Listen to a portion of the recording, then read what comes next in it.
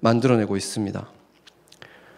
몇 가지만 보면 학교에서 자퇴할 확률이 2배, 아이들이 비만이 될 확률이 2배, 성적인 문제를 일으킬 확률이 7배, 그리고 차마 입에 담을 수 없는 그 많은 문제들이 직접적인 원인이 바로 아버지의 부재, fatherless라고 합니다. 그렇지만 아버지가 있는 것만으로 또 문제가 해결되는 것은 또 아니죠. 그 장기 복역수들의 그 재활을 위해서 이제 어떤 분들이 그 몇십 년 또는 종신형을 받은 그 죄수들을 찾아가서 이제 그 내적 치유 같은 걸 하는 그 테라피를 하는 그런 세션이 있는데, 그 굉장히 그분들은 이제 죄의 질이 굉장히 폭력적이고 이런 강도라든지 살인이라든지 오토바이 갱이라든지 이런 건데, 그런 분들이 이제 찾아가서 이제 그런 테라피를 하는데, 그분들의 이 외모를 보면은 막 등치도 크고 온몸에 문신에 막 인상이 장난이 아니죠. 무서운 사람들이 가득한데, 그분들하고 이렇게 대화를 시작하는데 놀라운 공통점이 있었어요. 정말 한 명도 빠짐없이 아버지에 대한 엄청난 분노를 가지고 있는 거예요. 그게 정말 사실인지 아닌지는 모르겠지만 최소한 그들의 입장에서는 그들이 빗나가기 시작한 원인이, 직접적인 발단이 아버지와의 관계에서 문제가 있었기 때문이라고 얘기를 한다는 거예요. 그들 모두가. 그래서 그 내적 치유의 내용이 뭐냐면 결국에는 그 아버지에 대한 그 분노를 풀어내는 것이 내적 치유의 전부라고 봐도 과언이 아닐 정도예요. 이처럼 아버지가 있었지만 차라리 없는 것만 못한 아버지를 가진 사람들은 또 얼마나 많습니까? 아버지의 자리가 철저히 부재했던 사람들, 또한 아까 그 한국의 아이들처럼 아버지가 있긴 한데 왜 있는지 모르겠을 정도의 존재감이 없는 아버지들, 그리고 또한 그렇게 분노를 일으켰던 그 많은 사람들의 아버지들, 그걸 보면은 진정한 의미의 아버지가 없는 fatherless인 아이들이 얼마나 많은지 그 숫자를 가늠할 수조차 없다는 것입니다. 그리고 그 일이 얼마나 많은 사회적인 문제의 원인이 되고 있을지도 가늠할 수 없을 정도라는 것이죠. 그래서 사회학자들은 지금 이 사회가 fatherless society라고 얘기한다는 거예요. 10계명 중에 첫 번째 4가지는 하나님과 우리에 대한 것이죠.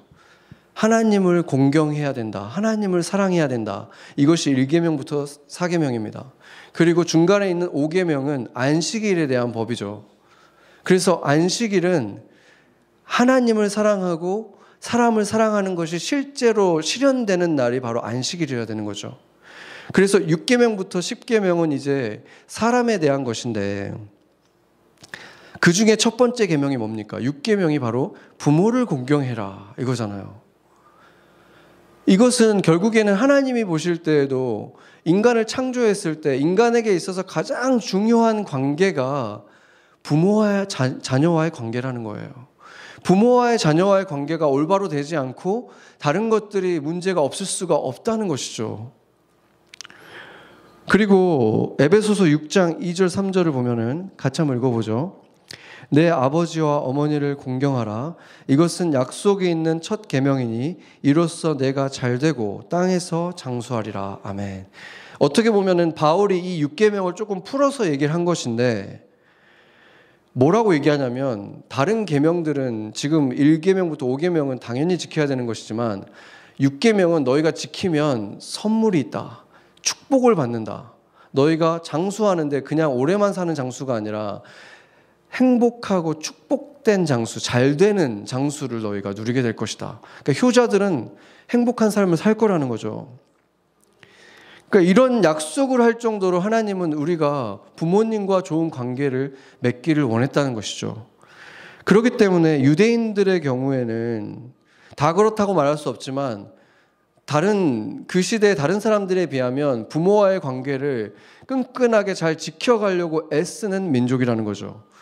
더욱이나 아버지의 존재가 굉장히 독보적이에요. 유대인들은 보면 전통을 지키는 가정에 가보면 아버지만 앉을 수 있는 의자가 있어요. 그것을 엘리야의 의자라고 부르는데 그 의자에서 아들에게 할례를 주기도 하고 그 아버지의 권위를 상징하는 의자가 있는 것입니다.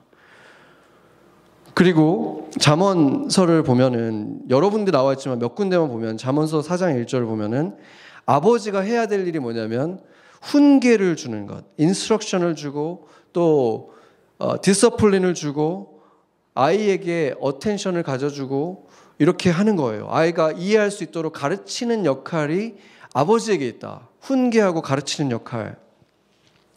그리고 또한 유대인들은 보면 축복이 흘러가는 계보가 있잖아요. 아브라함에게 시작해서 아브라함이 이삭에게, 이삭이 야곱에게, 야곱이 12아들에게 안수를 직접 하면서 축복을 하잖아요. 그러니까 아버지에게는 안수해서 자녀들을 축복하고 또 에서에게는 또 저주가 흘러가잖아요. 그러니까 또 야곱도 12아들 중에서 축복한 아들이 있고 저주한 아들이 있어요. 이걸 보면 아버지에게는 자녀들에게 축복과 저주를 주는 그 권세가 있다라고 믿어오는 거예요. 이 유대인들이. 그렇기 때문에 아버지를 무시할 수 없는 존재가 되어 있는 것이죠. 이 유대인 가정에서. 그래서 잠언 4장 4절을 보면은 아버지가 내게 가르친 것을 내 마음에 두고 그 명령을 지켜야 된다. 그래야 너희가 살 것이다. 이거는 죽고 사는 문제라고 굉장히 심각하게 말하고 있는 거예요. 아버지가 얼마나 중요한 존재인지. 그렇기 때문에 아버지란 이름이 원래 하나님의 이름이잖아요. 그것을 나눠준 존재이기 때문에 아버지에 대한 권리도 의무도 굉장히 강하게 주어져 있다는 것입니다. 그런데 요즘 사회를 보면은 신모계 사회라고 부를 정도로 어머니의 파워가 엄청나게 커져 있어요. 반면에 아버지의 권세가 너무 작아져 있는 거죠. 아버지는 왜 있는지 모르겠다고 할 정도로 그렇게 작아져 있는데 그나마도 그 아버지의 권세를 많이 지키고 있는 곳이 바로 이 유대인들, 유대 민족들이 그렇게 한다는 거예요. 지금도 아버지들이 해야 되는 역할이 있고 어머니 해야 되는 역할이 나눠져 있기 때문에 아버지 역할들을 그래도 최대한 지켜온 유대 민족들의 그러면 가정 문화, 그러면 그들의 열매는 어떻습니까? 숫자적으로 보자면은 유대 민족이 그렇게 큰 민족이 아니잖아요. 근데 노벨상의 30%가 유대인들에게서 나오잖아요. 그리고 지금 뭐 경제적인, 사회적인 그들의 영향력을 보면은 그들의 숫자하고는 비교가 되지 않는 영향력을 지금 끼치고 있다는 거죠. 그래서 그것이 하나님의 질서대로 아버지가 아버지 역할을 하게 하려고 노력하는 그것이 그 가정의 문화가 분명히 좋은 영향을 끼치고 있다는 반증인 것입니다. 성경의 말씀대로 정말로 아버지가 아버지 역할을 해나갈 때 그 가정에 그 자녀들에게 축복이 흘러간다는 거예요. 신약 성경에서도 이렇게 권면하고 있습니다. 그 에베소서 6장 4절을 보면은 아비들아 너희 자녀를 노엽게 하지 말고 오직 주의 교훈과 훈계로 양육하라 이렇게 말하고 있죠. 이게 굉장히 짧은 본문이긴 하지만 아버지의 역할에 대해서 굉장히 중요한 것들을 말하고 있는데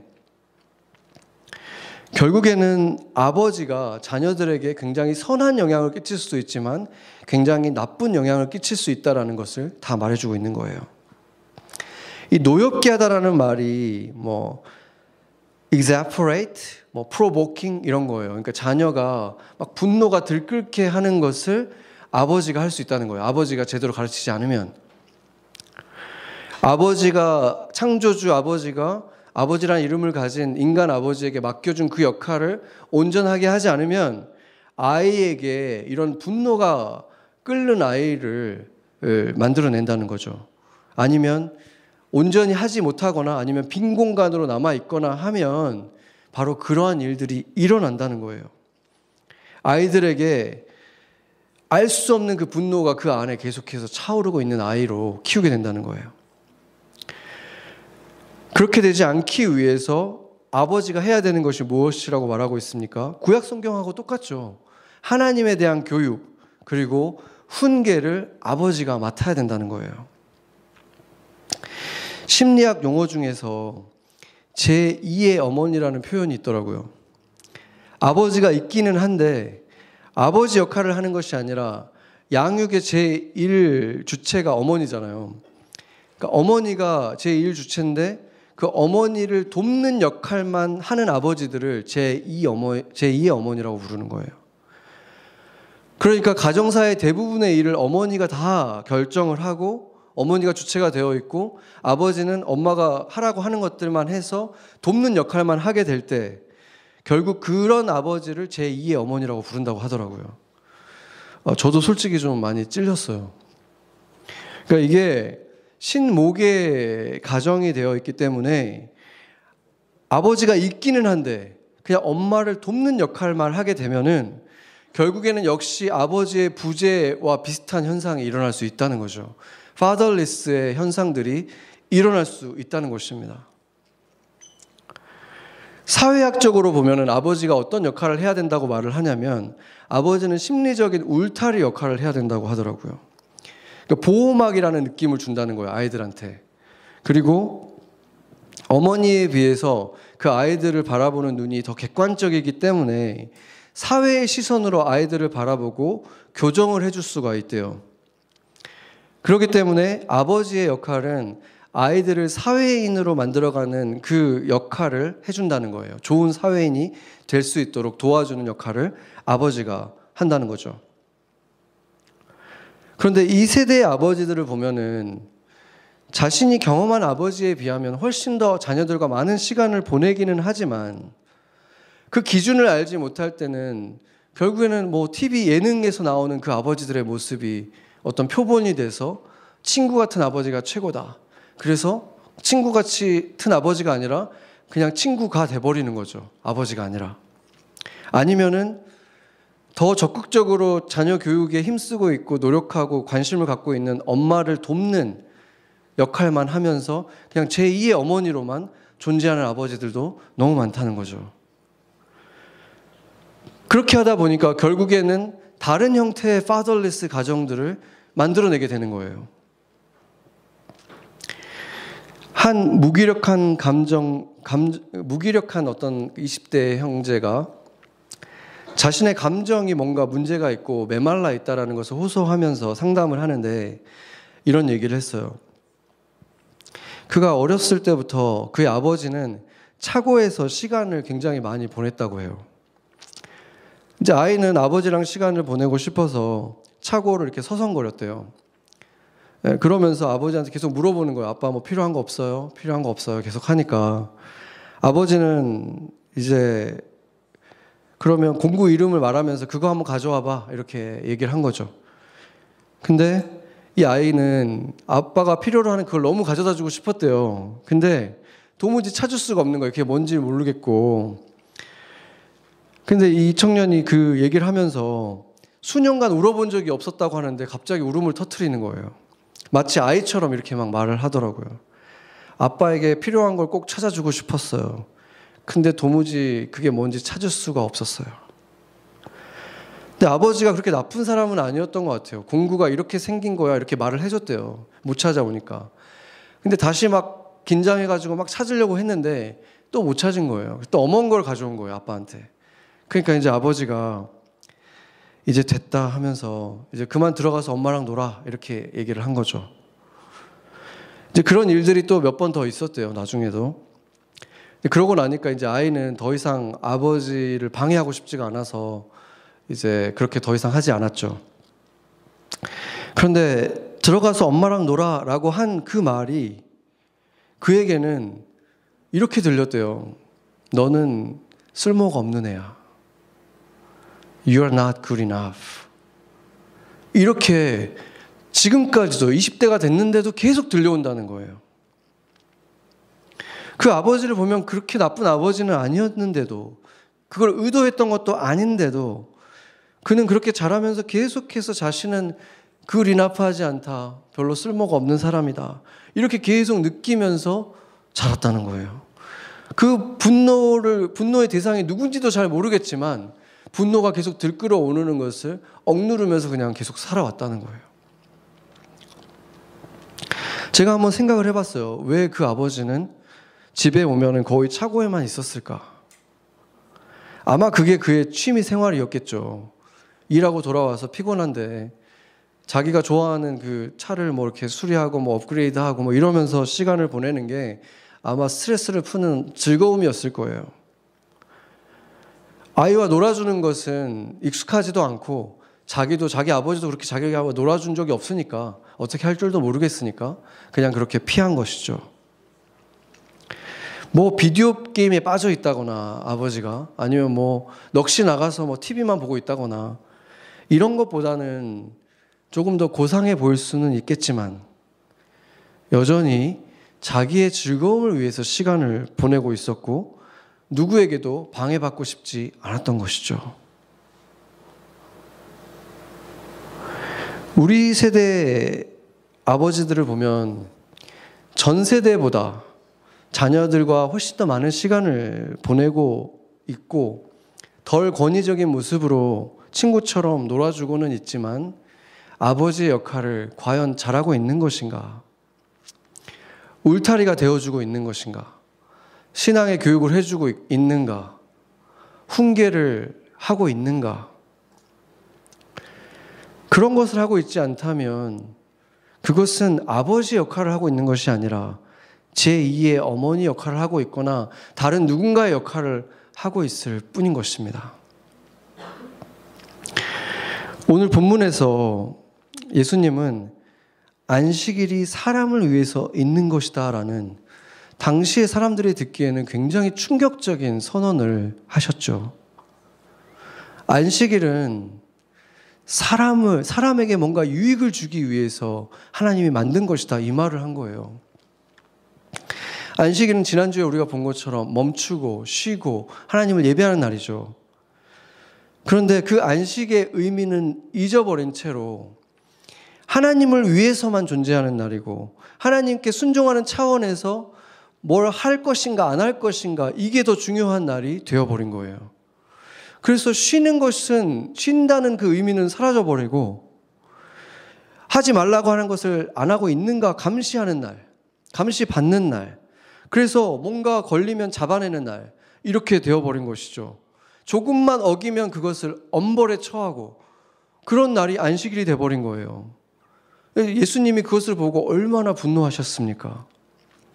주님은 고생한 자녀들이 평안을 누리고 쉼을 누리고 즐겁게 주님을 예배하기를 원했는데 그날을 가장 답답한 날, 불편하고 조심스러운 날, 뭔가 가장 피곤한 날로 뒤바꿔 버린 거예요. 이 사람들이. 이런 상황에서 백성들에게 하나님 아버지는 어떤 분입니까? 물어보면 어떤 분으로 여겨지겠습니까? 아마도 그 유대인들에게 하나님 아버지는 종교 지도자들하고 비슷한 모습이었을 거예요. 뭐 저거 하나하나 지켜보고 있는 분. 긴 수염을 늘어뜨리고 높은 모자를 쓰고 엄격한 눈빛으로 뭐 하나라도 틀리게 하는지 어기는지 잡아내려고 하는 무섭고 깐깐한 분, 바리새인 같은 분처럼 여겨졌을 거예요. 그러나 안식일에는 아무도 어떤 일도 하지 말라고 하신 아버지의 마음은 그런 의미가 전혀 아니었습니다. 참으로 쉼을 주고 싶으셨어요. 그날만큼은 먹고 사는 걸로 싸우고 부딪히고 부대끼며 살지 말고 그날만큼은 세상의 모든 염려와 두려움으로부터 수고와 무거운 짐으로부터 참으로 자유로운 안식을 누려라. 주님은 우리에게 그런 참된 안식을 주고 싶으셨다는 거예요. 사람이 안식일을 위해서 있는 것이 아니라 안식일이 너희들을 위해서 내가 준 것이다. 이렇게 말씀하신 것입니다. 이런 하나님의 모습은 성경에서 탕자라고 불리우는 아버지를 떠나고 집을 떠나서 허랑방탕하게 살고는 후회 막심한 삶을 살고 완전히 다 망가져고 나서 빈털터리가 돼서 결국은 아버지께 돌아오던, 근데 그 아들을 매일 나와서 기다리고 있던 아버지, 아들의 모습이 멀리서 보이니까 정말 뛰어나가서 그 냄새나고 더러운 사람을 부둥켜 안고 입을 맞추고 옷을 갈아입혀주고 반지를 끼워줬던 그 아버지, 아무런 잘못을 한 것이 없는 것처럼 받아주던 그 아버지, 이게 바로 예수님이 직접 그려주신 거예요. 아버지는 이런 분이다. 바리새인들에게도 지금 말해주셨어요. 이렇게 아버지는 이런 분이다. 그래서 이 안식일은 그렇게 아버지로부터 과분한 사랑과 용서를 받은 사람들이 모여서 그 아버지를 위해서 잔치를 벌이는 날이에요. 그 아버지의 이름을 높여주고 찬양하고 감사를 표하고 그 기쁨을 같이 나누고 탕자들끼리 모여서 아버지를 위해서 마련한 예배잖아요. 아버지와 함께 그 기쁨의 날을 보내는 날이 바로 이 안식일인 것입니다.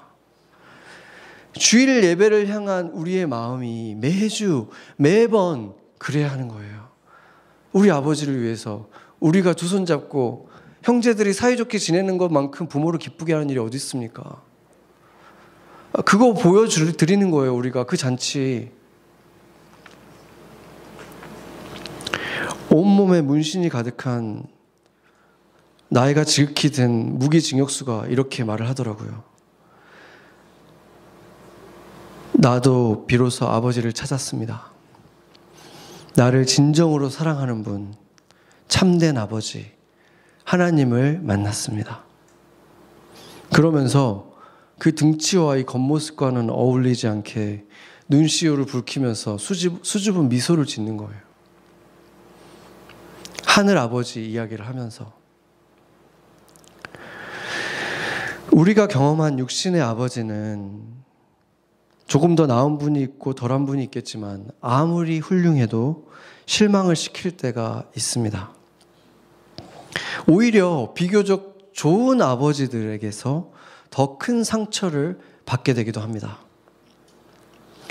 아버지로서는 최선을 다해도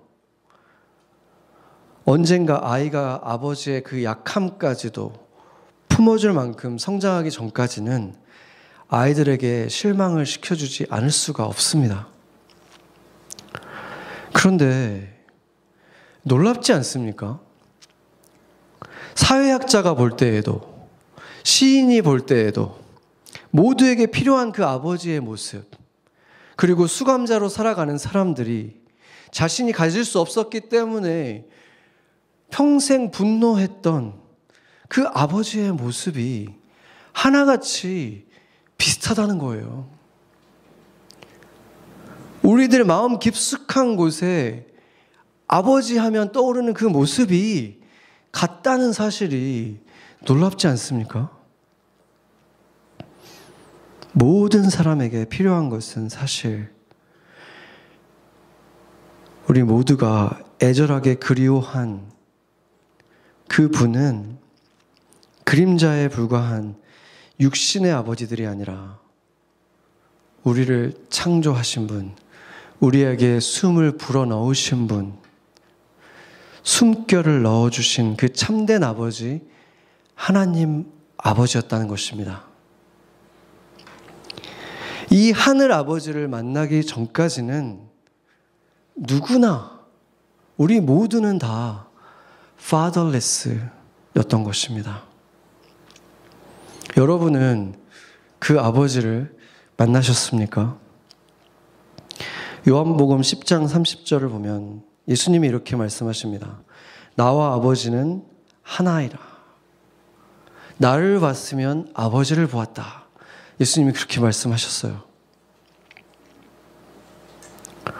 그래서 우리가 예수님과 하나가 될 때 세상의 아버지들도 참된 아버지가 되는 길에 들어설 수가 있게 되고, 아버지가 거의 존재하지 않았던 사람도 없느니만 못한 아버지를 가졌던 사람도 예수님을 만나면 우리 모두는 참된 아버지로부터 아버지에게 받고 싶었던 사랑, 누리고 싶었던 그 사랑들을 부족함 없이 다 누리게 되는 것입니다.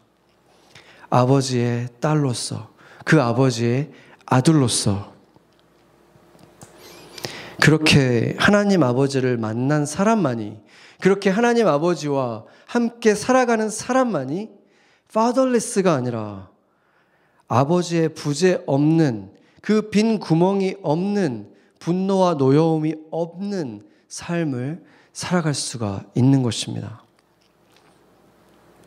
그리고 그런 우리가 모인 교회는 자연히 세상에 우리 이웃들에게 든든한 품을 가진 아버지가 되어주는 것입니다. 아버지 잃은 세상에 무엇보다도 필요한 것은 아버지 같은 교회입니다. 그러나 안타깝게도 이 시대의 교회는 사람들에게 교회가 왜 필요한가? 마치 냉장고에 필요는 알아도 아빠는 왜 있는지 모르겠다는 그 아이처럼 교회는 지금 세상에게 그런 존재가 되어 있습니다. 오늘 본문에서 예수님은 안식일의 가장 중요한 의미는 잃어버린 채로 수많은 규칙을 만들고 무섭게 감시하는 종교 지도자들에 대해서 노여워하셨다. 엄청난 분노를 표하신 거예요. 강하게 분노하셨습니다. 그런데 그 예수님이 지금 우리들의 모습을 본다면, 지금 그리스도인들이 안식일을 대하는 태도를 본다면, 그래 너희는 참 잘하고 있다, 칭찬하시겠습니까? 안식일은 우리에게 좋은 날이니까 우리만을 위해서 쓰는 날이지, 나만을 위해서 쓰는 날이지. 이제는 정반대의 극단으로 가여 있는 이 안식일에 대한 그리스도인들의 태도, 교회의 태도를 보시고 주님이 또 다른 의미의 분노를 하시지 않겠습니까?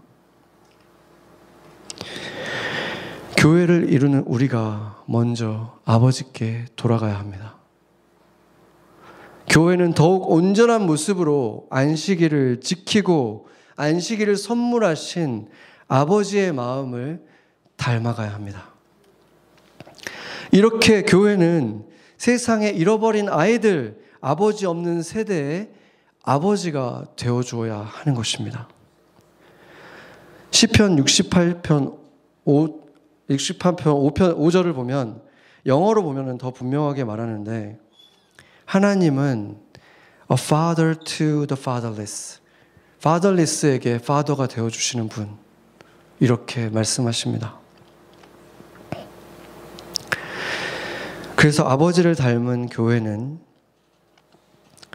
산처럼 힘이 세고 나무처럼 멋있고 여름 햇살처럼 따뜻하고 고요한 바다처럼 침착하고 자연처럼 관대한 영혼을 지니고 밤처럼 다독일 줄 알고 역사의 지혜를 깨닫고 비상하는 독수리처럼 강하고 봄날 아침처럼 기쁘고 영원한 인내심을 가진 사람, 그런 교회, 예수님이 나의 몸이다 라고 불러주시는 교회, 아버지를 쏙 닮은 그런 교회, 아버지 같은 교회가 세상에 필요한 것입니다.